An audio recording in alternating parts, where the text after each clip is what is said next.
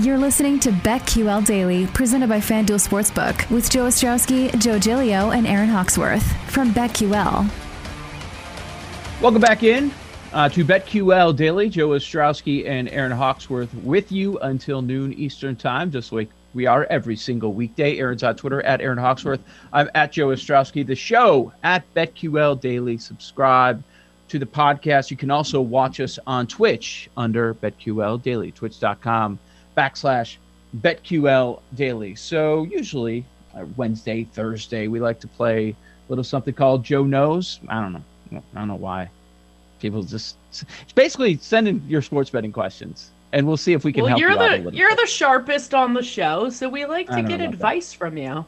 I don't know. No, it does lead us into other conversations we wouldn't otherwise have. So I do always enjoy it. What is on some people's minds? And sometimes it's on a specific bet. Sometimes it's on hedging, stuff like that. And sometimes we go off the board and Joe knows as well. Like, did you ever get a Jeep? Oh, man. No. All right, I might go buy a car tomorrow. I decided today. I don't know. People that know more about this market are like, don't buy a car. Please don't. The market is just so off. Buy yours until drive yours until it completely dies. And I understand that because everything is so overpriced right now. So, but I really want a different car. I'm so sick of it. Bongwater B says don't buy a car if that means anything.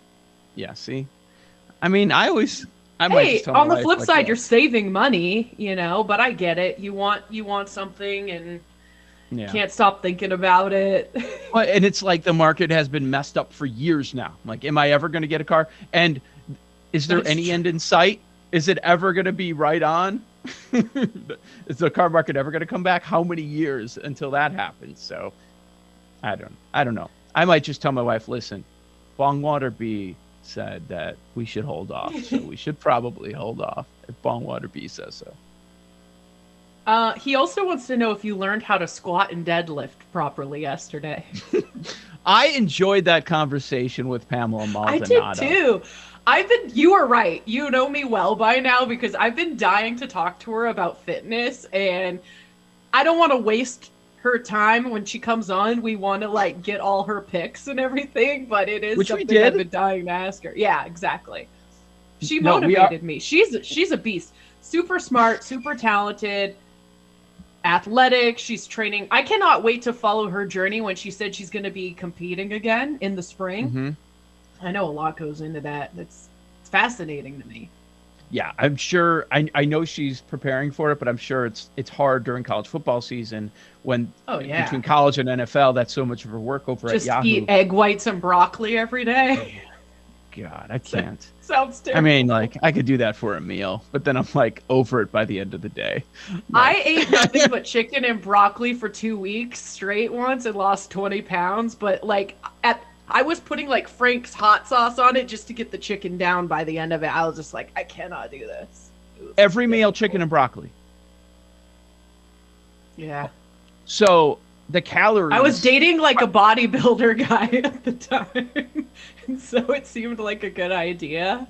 It worked. I lost a lot of weight, but can't sustain that type of diet for long.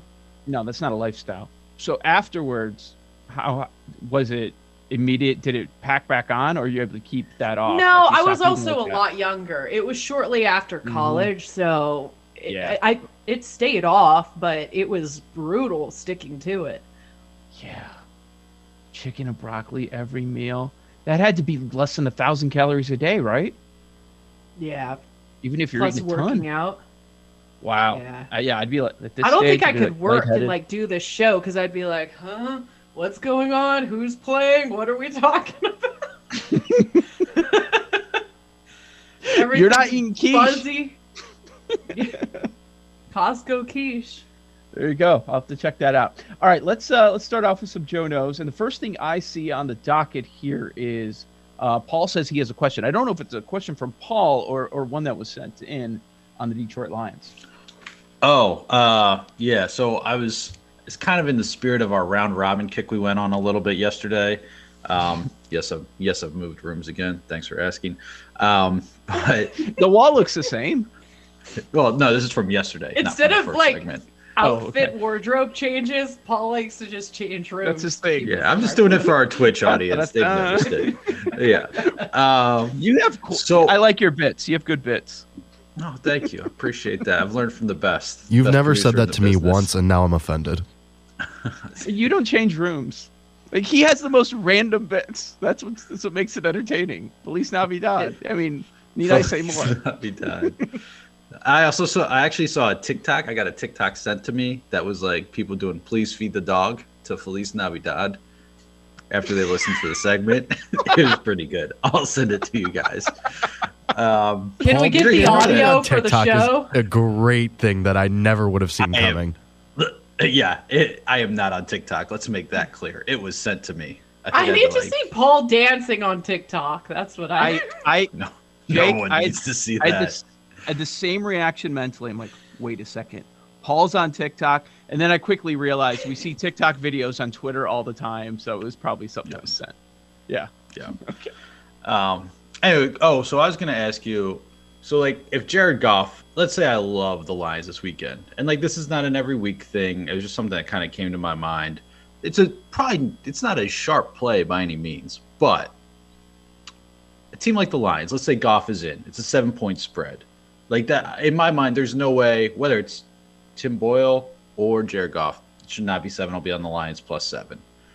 But the idea of like, okay, you take the Lions +7, let's say 2 units, and then you take the alternate line +3.5 for like what, plus, I don't know, 140, 135 for a half unit. Money line, half a unit, quarter unit, -1.5 on the other side. Like kind of scaling bets like that. If you love a game like that where, again, Seahawks trash team, but instead of just doing the money line, kind of scale it from the 7 a little bit. So like, again, if it lands on like +6, you don't want to lose money when you're the right handicap on the +7, but just trying to escalate your gains on something like that. If I would do that, or do I? It's something I never even consider doing. It's always the debate of how much of, in a situation like this, how much is going on the money line? Am I going money line? If I go money line, am I going to do them in some sort of a money line or dog parlay for the week? And then in contest, line up the Lions in the spot with all the points, and I'm hoping that I'm getting at least a touchdown. Right. If Goff's not in, are we going it back? Goes out the window. But it goes out. Okay. Well, where's the I like number the 7 going? still. Where's the number? It goes going? off 7. I mean, Yes. I know it opened at 9. I guess. Really? I guess it's a fair question, because who in the right mind is betting on Seattle laying more than a touchdown? Right. But the market had it there at the beginning. They had it there in the look ahead. I never even saw that number, but yeah, after the fact, I read that. Yeah. Yeah. So, well, some people are going to take a look at that the Lions are 0-7-1 on the road, but look what they've done recently too. Last 7 games, they're 6-1 against the spread. 6-1. And in that same stretch, Seattle's been terrible. So, I mean, everything about the Lions, it sounds strange to say, but it's trending up. They had the tie recently, they had the 2 wins, and they had a few close games. So it's crazy. And one of those games, they didn't even have Goff. I don't know. Yeah. I have no idea if he's going to be back. I have no idea how this knee is. I thought it was all COVID related. Yeah, same. I did too, and then he didn't practice yesterday, so that's something to keep an eye on. But we'll discuss tomorrow as well. We'll see if he practices today. But no, there's another question we got to get to from one of our viewers. So Yes. You want me to hit this one? yeah, you take us through it. All right, this is from on Twitter at bnoobs16. He actually got kicked out the other day with the Chargers, just like I did in the survivor pool. So send him a good lump sum, but I know he was hoping that it was going to be a lot more. He said this one. He said this might be a silly one, but I always hear you guys talking about, for example, a line being at +7. And saying you don't want to bet it at +7, but you're in at +7.5, or vice versa.